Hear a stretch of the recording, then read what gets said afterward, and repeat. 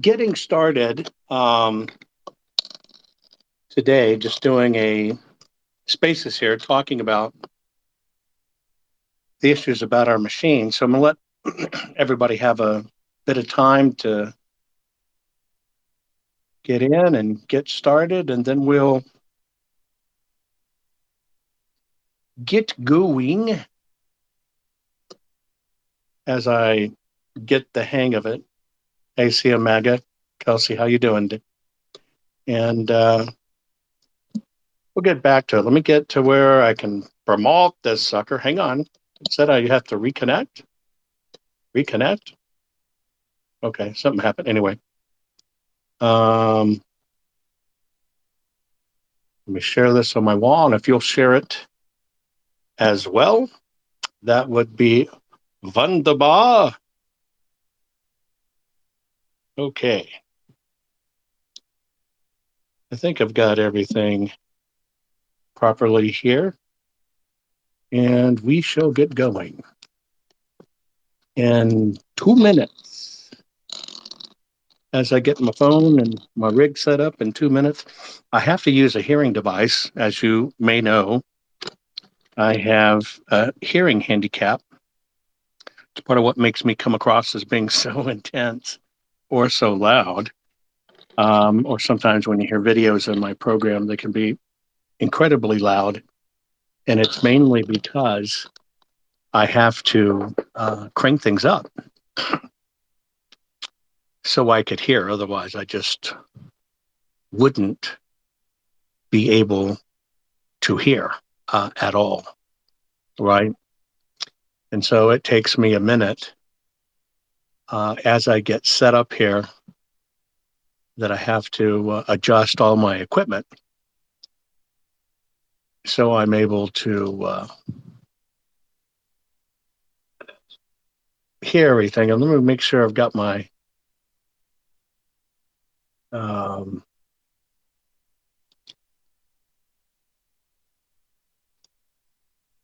make sure I got my microphone set right.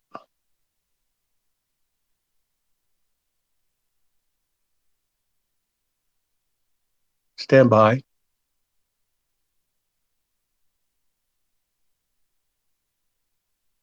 Okay.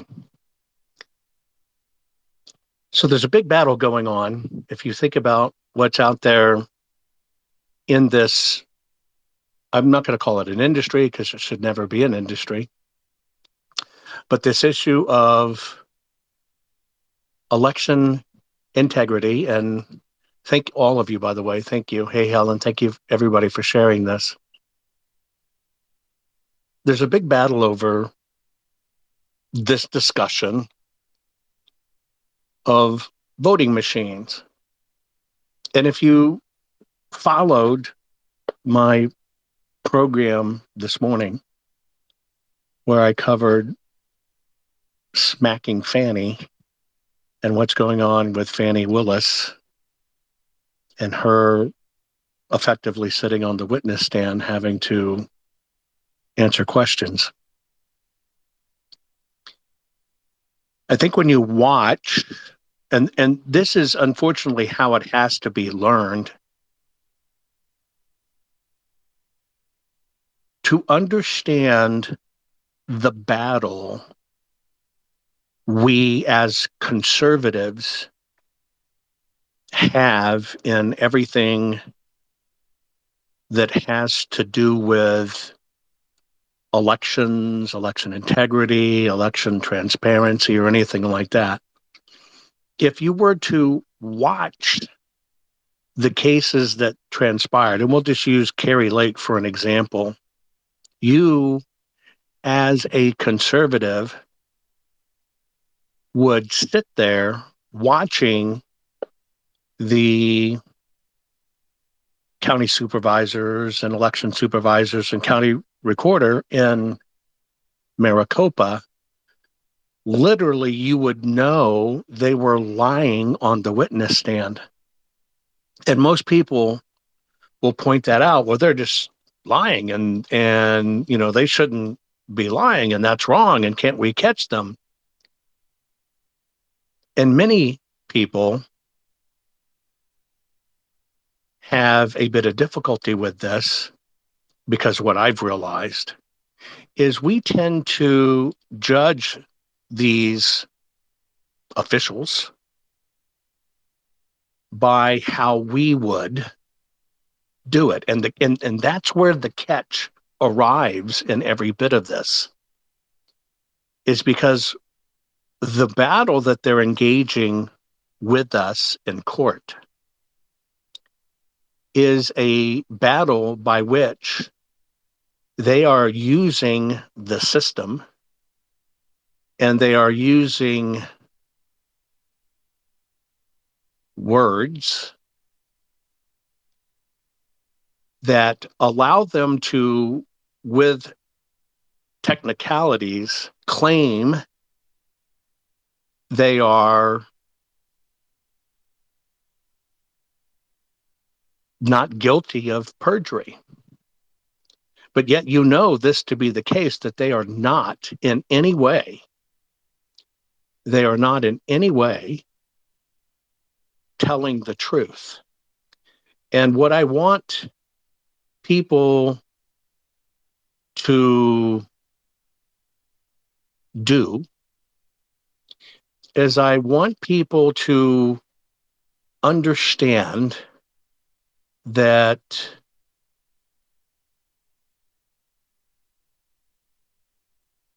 we need to slow down,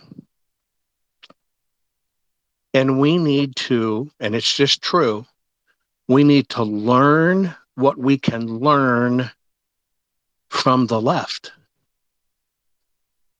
Now, if you're a conservative, it's distasteful to protest. You were never going to think, hey, I got to cover my face to go into public, and you're not going to burn things down to try to get restitution. But, and that's not what I'm recommending. I am submitting to you that if anything the left has learned about us and manipulating us, they have learned the art of lawfare.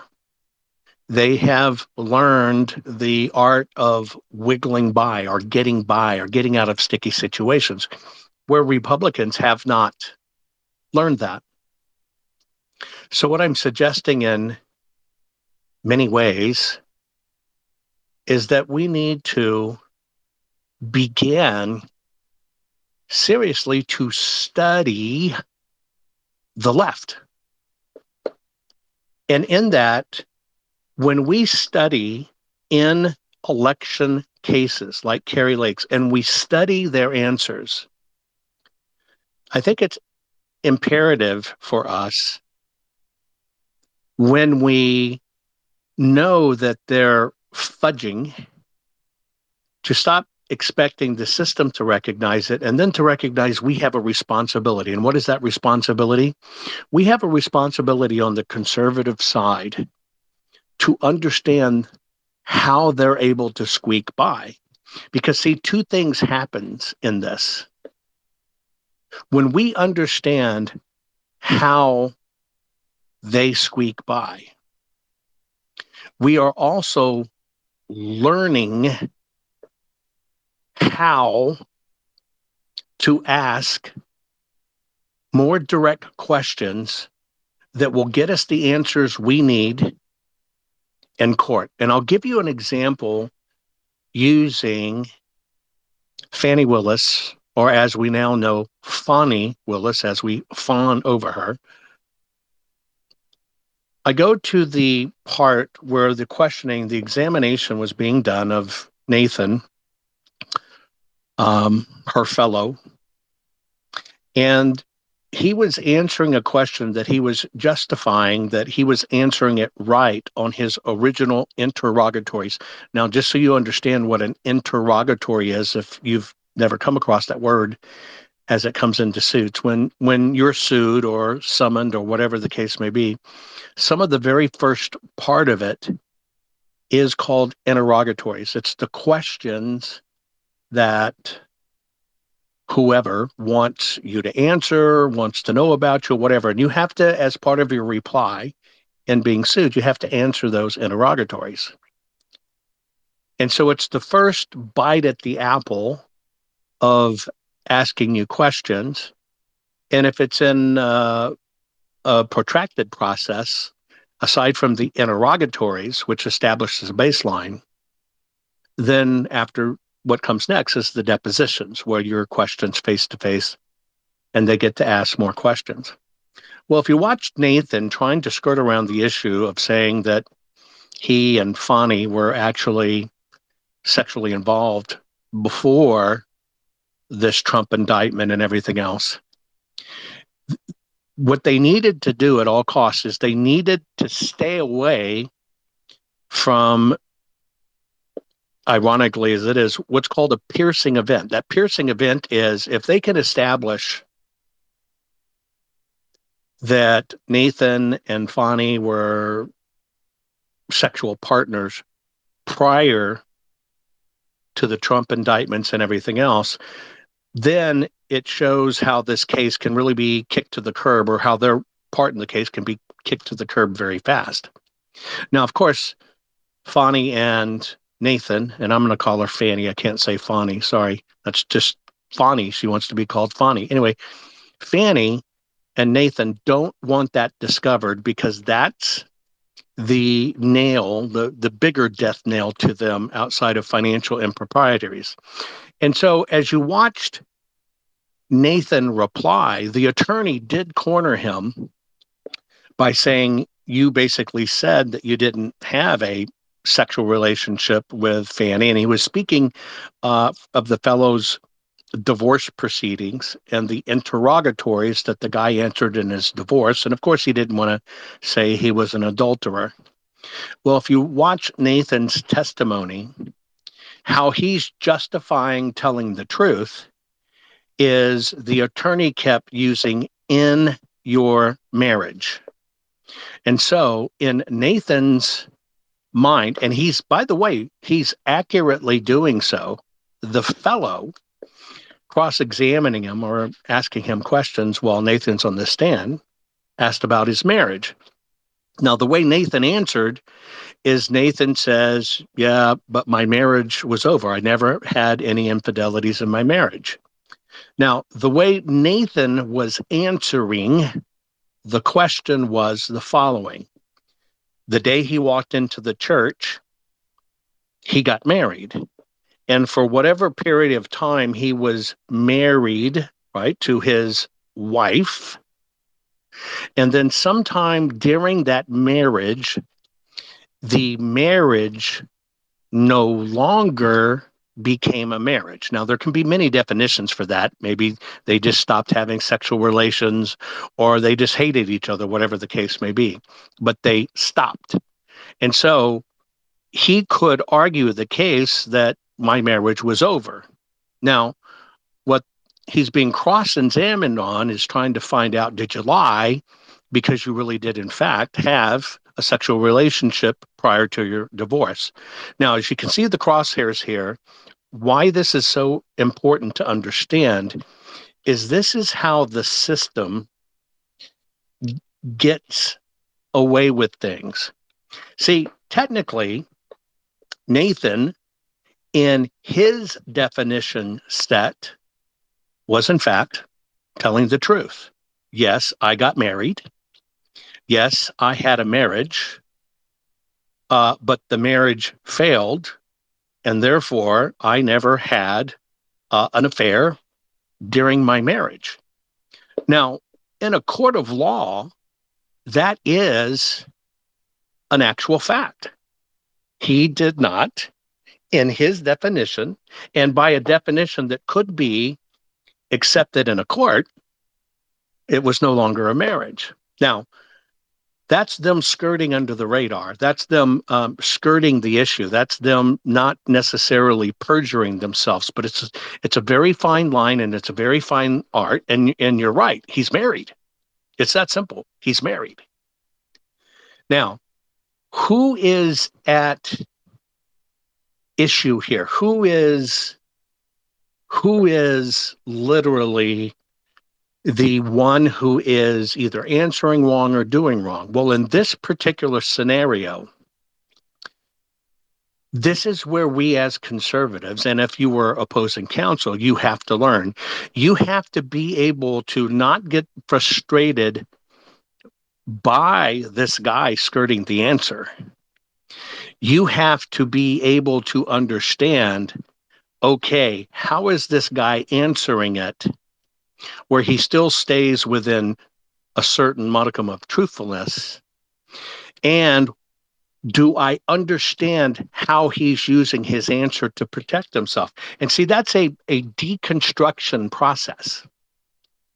And what I mean by a deconstruction process is to recognize in that moment that he is declaring his marriage was over because it was no longer husband and wife. There were no sexual relations. They professed that they didn't love each other. They had agreed to separate. That's the deal. Now, the reason I give you this wordsmithing and finesse is because for some reason, might be just not skill of thinking fast enough on one's feet, or it might just be the wrong attorneys. But we have to be able to think fast enough, fight fast enough, and modify fast enough what we're doing to understand their ill intent, understand how our questioning is letting them off the hook, and to be able to redirect it right where you get the definition out. And I've always told you about words. A good example would be how somebody else perceives you. Somebody might perceive me as very hard, very brash, very direct, bowl over you. I could see why they could have that about me. The second part of it is if they did not know of my hearing handicap and what it does to my hearing and having to look direct and then my style of just getting out because I have to raise my level of doing it so I can hear it in my own ears. As you can see, there are literally two right answers, but two totally different definitions of what that is. This is what is going on with all of our fights in the court system when we are discussing how our voting systems and the machines used with voting are used. And this is where we lose.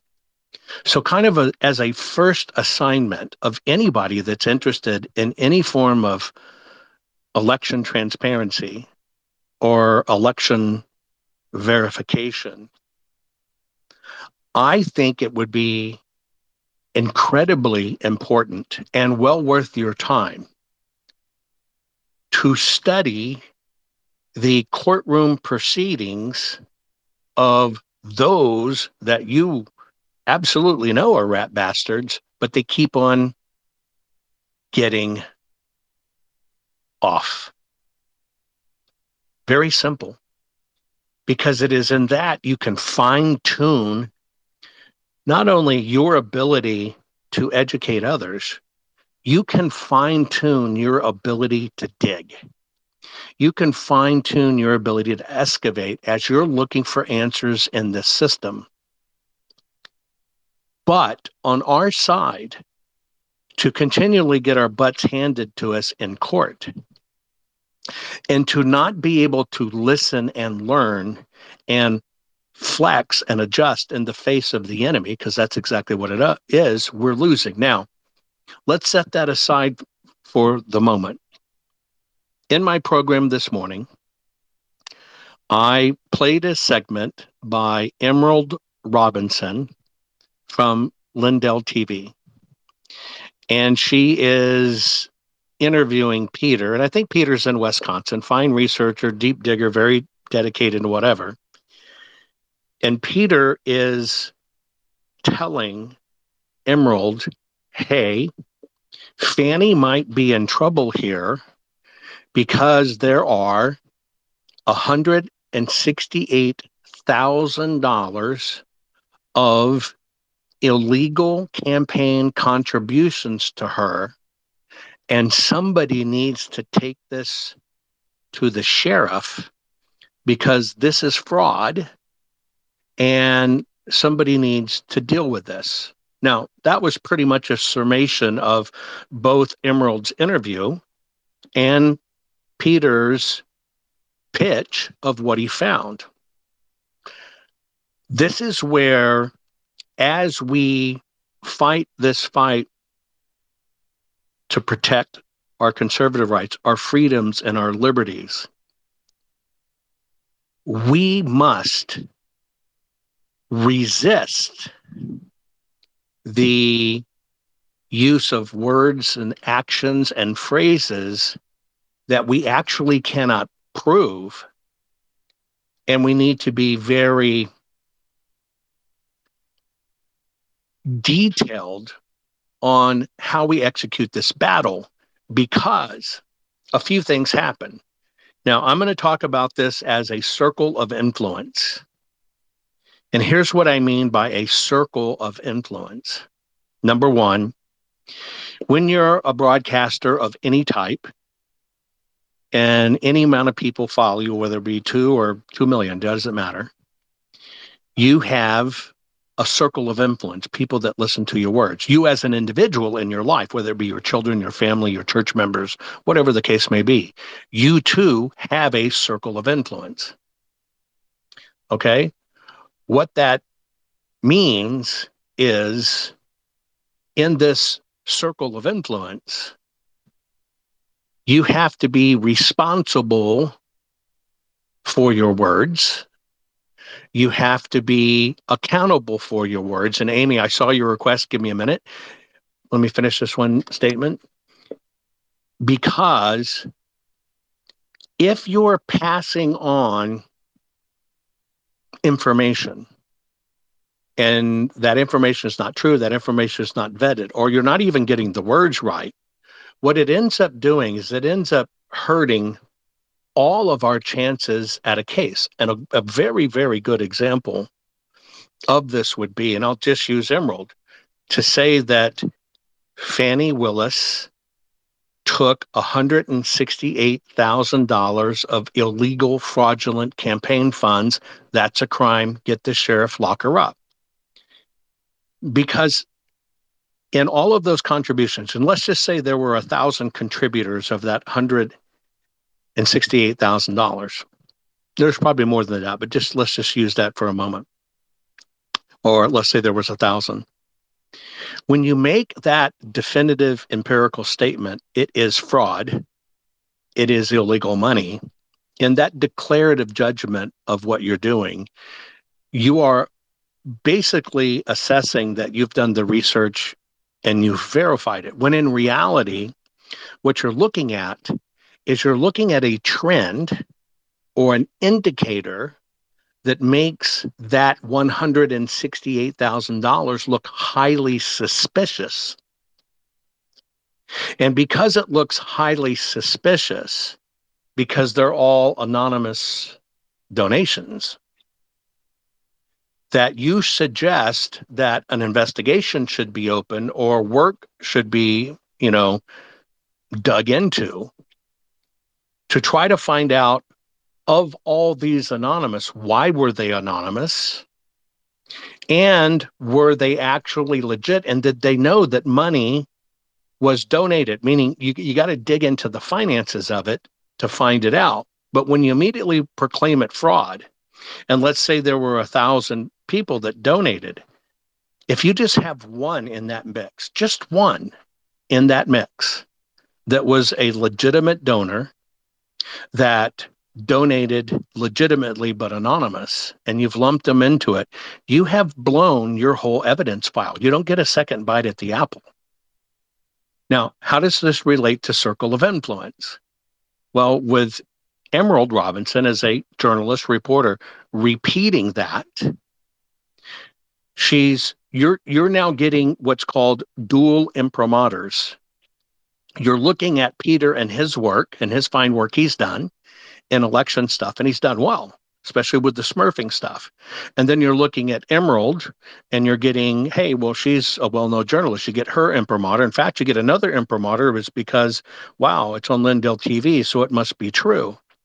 In those implied imprimaturs, you're assuming right off the fact that they have found fraud and it is a crime. Now, what this does is you continue to get pissed off. You continue to get upset. And if and when it ever went to court and people walk from court and nothing's done, you tend to think, well, the system's rigged and it's all, but in reality, it got tainted at the very beginning by how we defined it. I only give you this example because this is how we're repeatedly losing in our processes in court and our cases because the words we're using to describe it are incorrect, not factual from the beginning, but more importantly, the words we're using to describe it will never survive the scrutiny of the law because the words are wrong. So let me see if I can get Tammy here. So let me approve Tammy. I think I got it. So Tammy, hang on, let me figure out if I've got it right. You should have been approved to ask your question, right? And so, Tammy, you have to unmute. I think I gave you the approval. I saw you wanted to speak. There you go. I didn't catch the end of what you just said, but I wholeheartedly agree that the whole idea of the rhetoric around how we are approaching this issue is not effective. It may be effective in our own groups of people who are going to go, yeah, yeah, or whatever, but it's not legally effective and it's not politically effective. Correct. And we need to start thinking about how we're going to win. And and that means, and sometimes I admit that sometimes sometimes I get a little, you know, over exuberant as well. And that's something that I have to watch. And I really appreciate you saying that because words really do matter. And I have seen that over and over again in my campaign that I've done as well. And what we have to do is not get just people who are, you know, maybe agree with us on everything to agree with us, but we have to get everyone to agree with us. Does that make sense? Yeah, Ha, we lose. ha, You're right. We lose people. We lose people when we're not being factual, and it's for several reasons. We get multiple hits on credibility when you proclaim that $168,000 was taken as a campaign contribution and it's all fraud, and that ends up not to be the case. You've taken a credibility hit, and the system's taken a credibility hit. If we had standards to educate people, that's why I attempt to discuss everything from an education standpoint, we would be talking about this properly from the moment. Because, see, what we actually really need to do is we need to eliminate as many periods and exclamation points as we can when it comes to investigations and deal just with the question mark. So instead of saying, hey, this is $168,000 of illegal campaign contributions, it's really as when I look at this and I see this pattern and I see $168,000 anonymous, what I think is, could this be the same type of money laundering that the mafia does or that gangs do? And I got to the same place. But the question mark versus the definitive period or the exclamation point is what has to be removed so we don't get ourselves in these crossfires that I think destroy all of our credibility.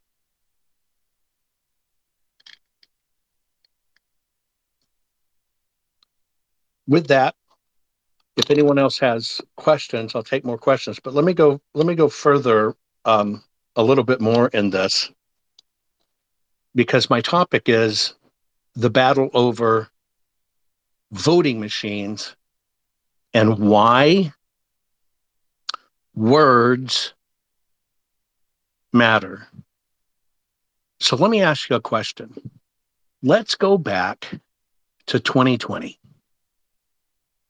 when most people woke up and realized that, oh my God, something is horribly wrong with our elections.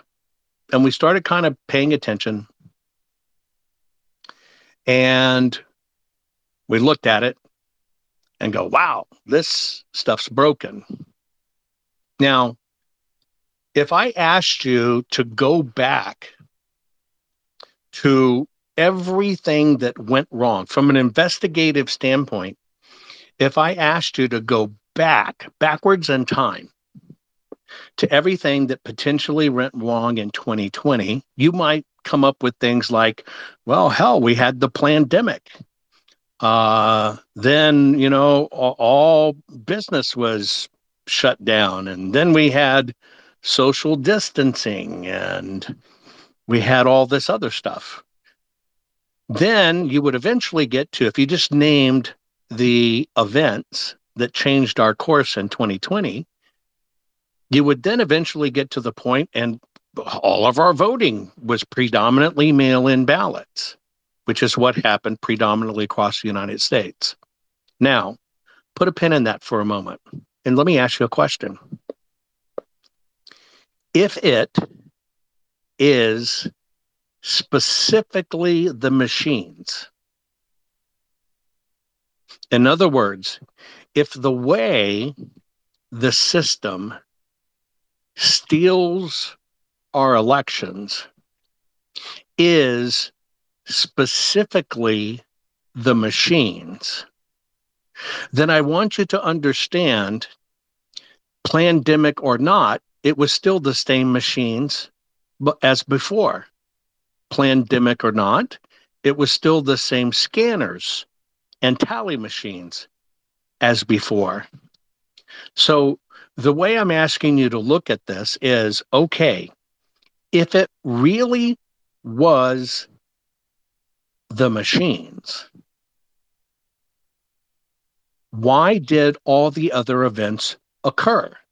Meaning, if they only needed to get into the systems and modify the votes, why dump all of the mail-in ballots? Think about that just for a moment. I'm just trying to expand your dimension of thought on this. The question is, would you even need the mail-in ballots if it was the machines? Now, let's just say it's Dr. Evil and it's a devious plan, okay? And let's take some of the facts we learned during this process just to equate, was it literally the voting machines? And understand, we've been fighting voting machine lawsuits since the 80s. We went to a almost de facto voting machine standard by what was created with the Hanging Chad debacle in 2000. But let's just think about the facts. Number one, we know that one of the plausible reasons for a pandemic was to keep people from showing up at the polls. Here's why. When I was sitting down with President Trump the last time, and we're talking, he asked me point blank, with all of this going on, why did I win in 2016 then? And I explained to him, sir, they were operating off of old historical data. They expected America to do the same, be the same, react the same. Why? Because the liberals were doing the same and reacting the same and doing the same with media, meaning bashing Donald Trump.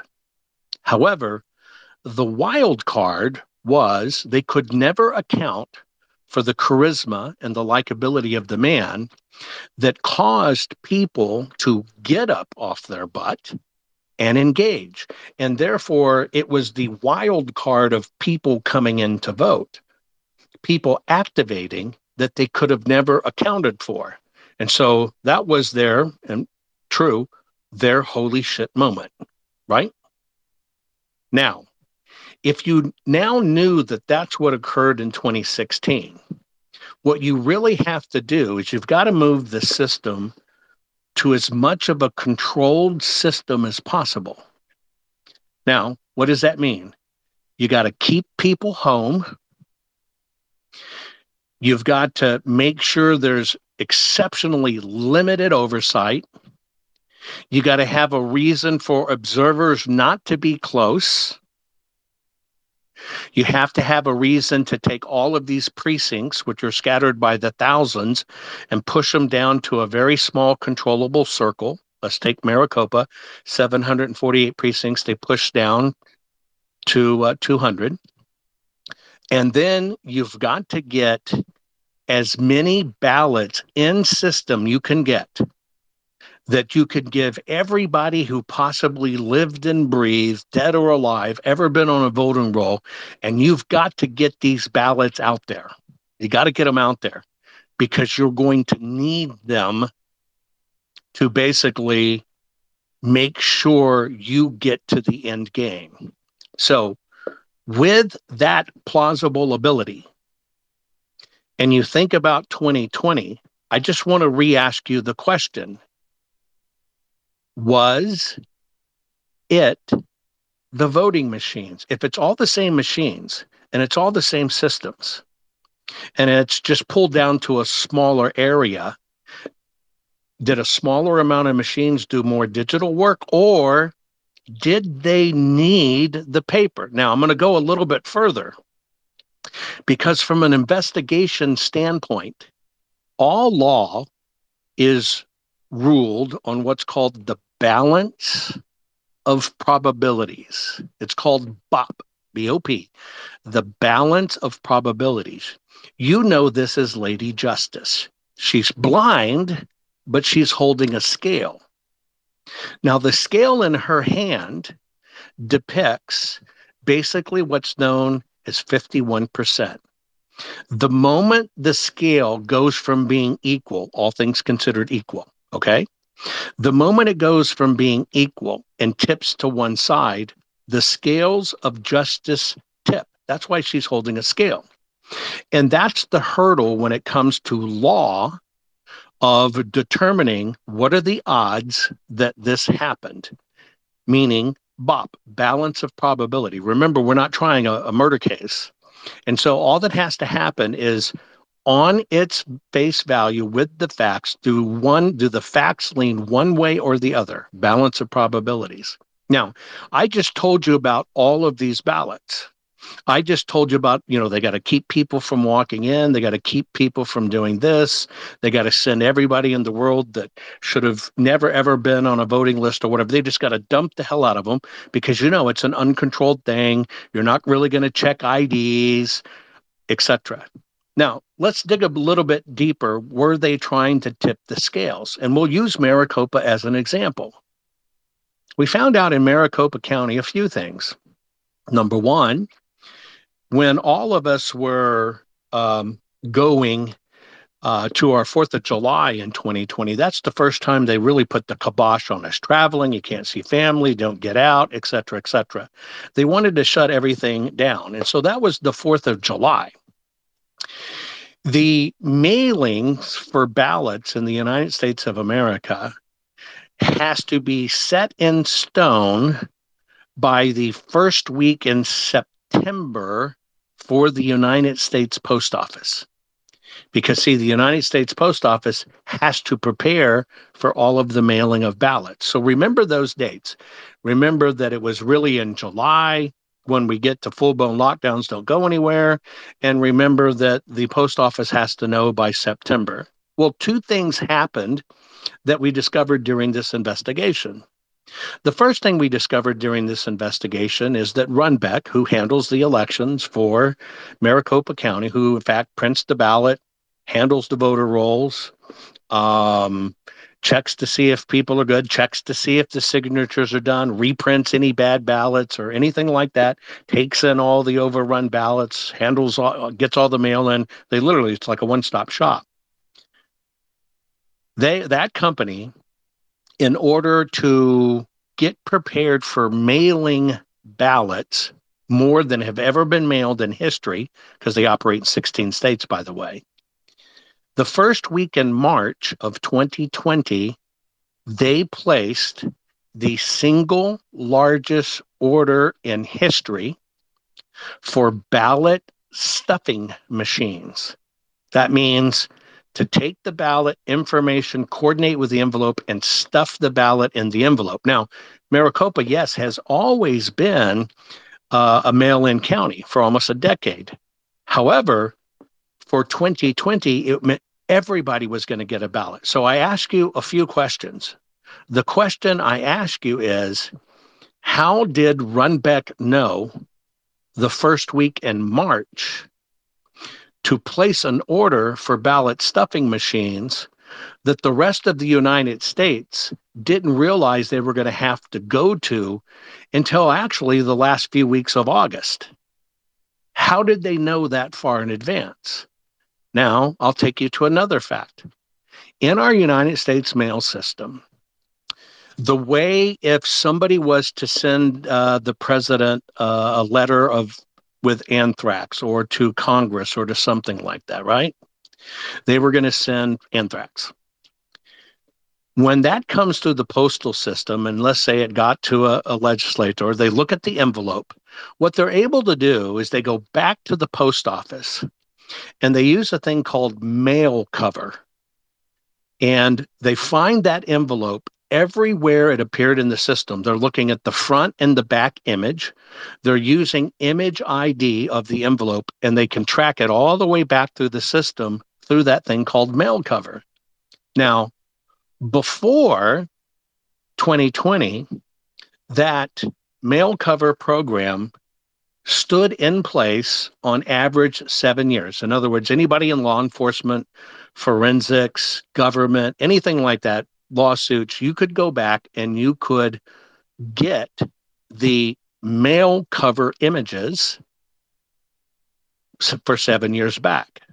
However, April of 2020, for some reason, our United States Post Office changed the mail cover program and said, we will only hold those images for 30 days. Now, that's completely the opposite of any law enforcement. We'll only hold them for 30 days. And so what that did is it undid the mail cover program. And as the early mail starts going out, and then as all these other ballots are mailed, they only held the image for 30 days. Now, as you know, in Maricopa, we knew Election Day 2020, there was a problem. We didn't get any ballots or information to look at for the full forensic audit until late April. In fact, they really weren't delivered till May. So you know that 30-day window was blown to crap. And in fact, within the 30 days, nobody even had standing in Arizona to actually know we were going to get them. Now, as soon as Biden got in and was declared president, the mail went back to its regular program again. So now we have another piece of evidence that said, if the company that mailed the ballots knew, or handled the ballots, knew they were going to be stuffing, how in the hell did they know to order these machines in March? And how and why did they turn off the mail cover system like in April and carry it all the way through the election, and only turned it back on after, Biden was set in? Now, there's only one answer. It destroyed the evidence. It made the evidence not available. See, because one of the first things I was fighting for to prove that the mail-in ballots was the issues is if we could have got all of those images of all of those ballots, technology would allow us to recreate every name and address that got a ballot, and we'd have something to measure against. But see, these guys are running a criminal enterprise. It's very rare they're going to leave a stone like that unturned. And they have to cover them. And most, I was the only person in the United States asking for it for the investigation, but they knew somewhere down the road somebody's going to ask for it. So what they did is they made sure they blocked it. Now, when you take that information with everything set up to the pandemic, everything set up with spacing, every excuse used. Oh, you can't have all these poll watchers. Well, you got to stand 6 feet away. You got to be in a mask. Remember, the mask also hid people's identities. The mask also hid the identities of most of the people dropping too many ballots at drop boxes. The mask served a different reason. It was able to hide the rioters, hide the people that were stealing ballots from mailboxes, going down the street, pulling out as many ballots as they could. It hid the face of all the people stuffing ballots. It hid the face of people working the elections that should have never worked the elections. When you take all of these facts together and you look at them based on the rule of law, the balance of probabilities, then you very easily see and understand this was one coordinated effort. But what was the coordinated effort designed around? And you can only come up with it was designed around the physical ballot and the blocking of people to see what was taking place with the physical ballot. And if you look at it that way, and you realize that's what they were protecting against, that's what they didn't want people to see. Now I go back and I resubmit to you a different question.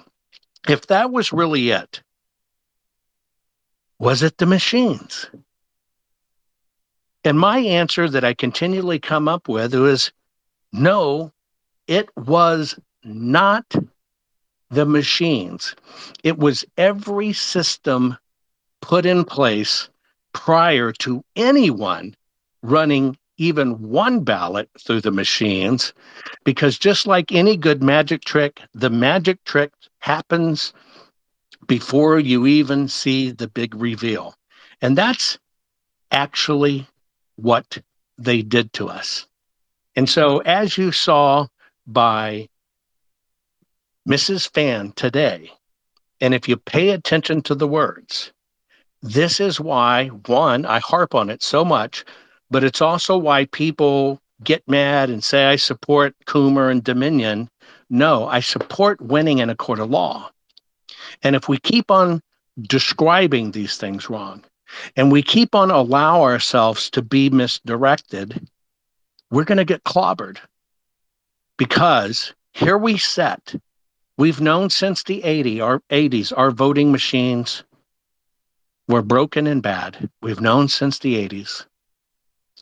But yet, we're still fighting the machine. Now, here's my last few comments on this. Number one, when you focus on these items as machines, since a machine has a literal description, and since the machine has specific functions, and since they keep on saying the voting machines, as I've always said, let's melt the voting machines into prison bars. When we keep on focusing on that, we're doing the same thing that we've done for 44 years and got no results. Well, when you keep on doing the same thing over and over, expecting a different results, that's the definition of insanity. But I also want to tell you something else that everybody needs to look at. When we focus on the machines, we are disfocused against the people, the procedures, and the software. Here's why. As I've said it, and I'll say it again, machines don't do anything they're not instructed to do. But when we concentrate on the machines, we're not enabled to go to the bigger leap. And what is the bigger leap? Frankly, folks, I don't care about the county supervisors. I don't give a rat's ass about little Richter in Maricopa, right? He's just a puppet like any of them. You know who I really care about? I want to talk to the developers and coders who delivered the software. I want to talk to the tech people that were responsible for updates and what was on it. Now, did you see that in any of these cases? No. And when you focus on the machines, what it enables to happen is they get to talk around semantics, and they get to keep on putting county talking heads in front of you, people who don't really know how all this works. But when we shift our directions to how it's actually done, and we focus on the people, the paper, and the programs, we push past these veils. What if in Arizona, nobody ever talked about the screwing machines and people were saying it changed votes? What if that wasn't the dialogue? I submit to you, if that hadn't been created as the national damn dialogue, the machines changed the votes, here's what would have happened. We would have stood a better chance to getting to the printer. We would have stood a better chance to get to the software teams. I want to subpoena the software teams. I don't want to hear from the county recorder that not only does they not know how the software works, they wouldn't know if anything was nefarious there, and they're going to keep their butts out of it. But when you put a tech person on the stand, and I want to know exactly what was in this stack, exactly what was your responsibility to do, what's it designed to do, if somebody knew everything in the software, what could they do nefariously? We missed all of that. We missed every bit of that in all of these court cases, every one of them. I submit to you, it's because we focused on machines. Last but not least, I can tell you right now across America, because I get a tremendous amount of calls from states, and it kind of goes like this. Oh my God, the typical cast of bow tie characters, they're here on our state and they're working and they're going to put in the Lindell plan, and people just don't understand. So let me ask you a question. And I ask this honestly as you try to go back and assess, are we fighting this correctly? That's it. First off, if you found out that there were extra Wi-Fis in any voting precinct, like we already know happens, like you will already find there. But if you found out there was extra Wi-Fi in the precincts because you have this Wi-Fi snifter, does it root out anything nefarious? Well, the answer is no, because I can tell you across America, there are 100 plausible reasons why there is Wi-Fi there. We saw it in Cobb County Courthouse. Different things are set up, but let's even go further. Number two, if you found a voting machine that actually had a modem active on it with Wi-Fi, what would it change from what we know now? It would change nothing. And the reason is because you would still have to prove that was a nefarious connection. You would have to know where it came from and where it went. You would have to know exactly what votes it changed. And you would have to know who did it benefit. Now, why is that key? See, in these elections, and I can tell you from the counterfeit ballots that we discovered in Maricopa, 20 plus thousand of them. Some were for Biden, some were for Trump, some were for independents. See, it's not the hammer like you think, and that's where we get misled. They inserted 145,000 votes, and you think that there's this big old swath of votes there. That's just not how it works. They spread them out amongst everybody, every candidate. They spread them out amongst every party. We're dealing with minute changes, not changes in orders of magnitudes. So it's all buried in the wash. And so that's the point. Even if you find a machine communicating, You have to know exactly which ballot it was, which vote it changed, and who it benefited. Now, the Lindell plan is an after the fact plan. Okay, we're going to be watching the election. We're going to have these great mechanical devices, and they're going to prove the machines are connected to the internet. Well, folks, I think we know that, but let's just look at this as battle strategy. Do we want to be fighting this after the election has occurred? Do we want to be fighting this when we keep on getting our butts handed to us in lawsuits? Is the lawsuits for that kind of stuff, which is very hard to prove on the machines, is that a good use of our money or our donations? So what I submit to you is just an alternative way to look at it. If we focus on people, paper, and programs and where the fungibility is, all you have to prove is the election was not run correctly. See, when an election is not run correctly, or things that are done are unauthorized, or the things that are done are out of compliance or not within the measure they're supposed to be, you have the absolute right by law to just redo it. So I ask you, what's better to fight on, compliance standards? Or is it better to fight on, oh, the machines changed the vote and it's this or whatever, when we can't prove where the votes went? Because that's how they designed the machine. Because remember, the moment the ballot is separated from the envelope, you no longer know who the voter was, and you can never put them back together. And that is by design. And that's why I'm asking everybody, you need to get involved in this battle over voting machines and words, because in court, we have to have absolutes.